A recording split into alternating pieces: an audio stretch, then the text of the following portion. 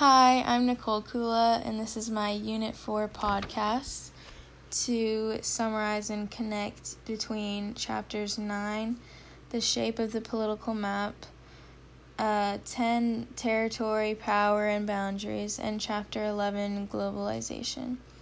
My favorite part and why would be supranational organizations, because I thought it was very interesting on how countries across the world could join forces for a good cause and kind of to help each other out, and like organizations like the EU or NATO, they all combine to help each other and trade with each other and create an alliance.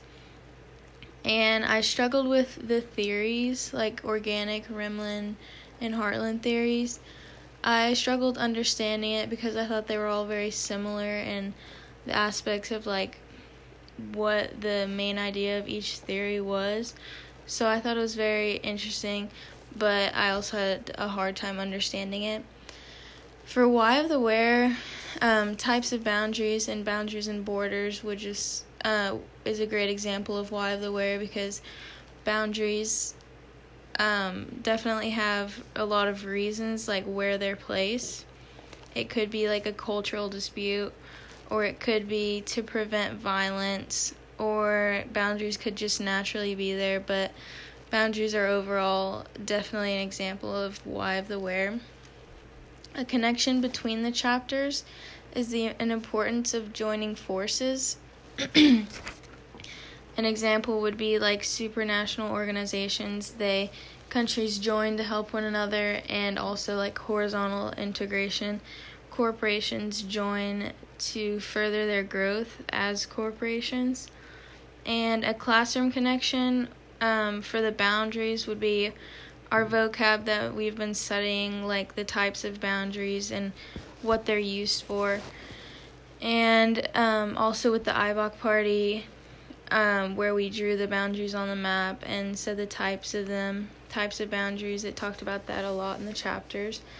And I was going to elaborate on the other chapters because my other podcasts weren't long enough.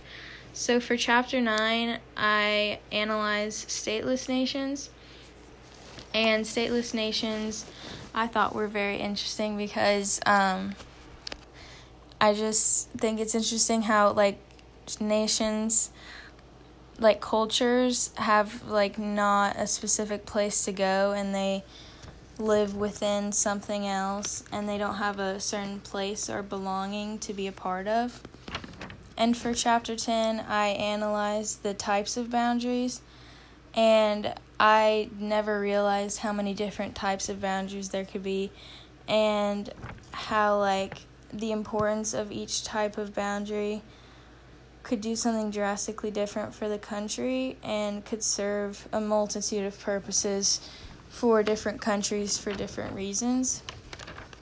And for Chapter 11, I analyzed supranational organizations and horizontal integration, and I connected these two by saying they were both like joining forces, like companies or corporations and countries joining forces to help one another. Like horizontal integration was corporations joining to further their growth as companies, and supranational organizations was countries joining forces to further their growth as a country.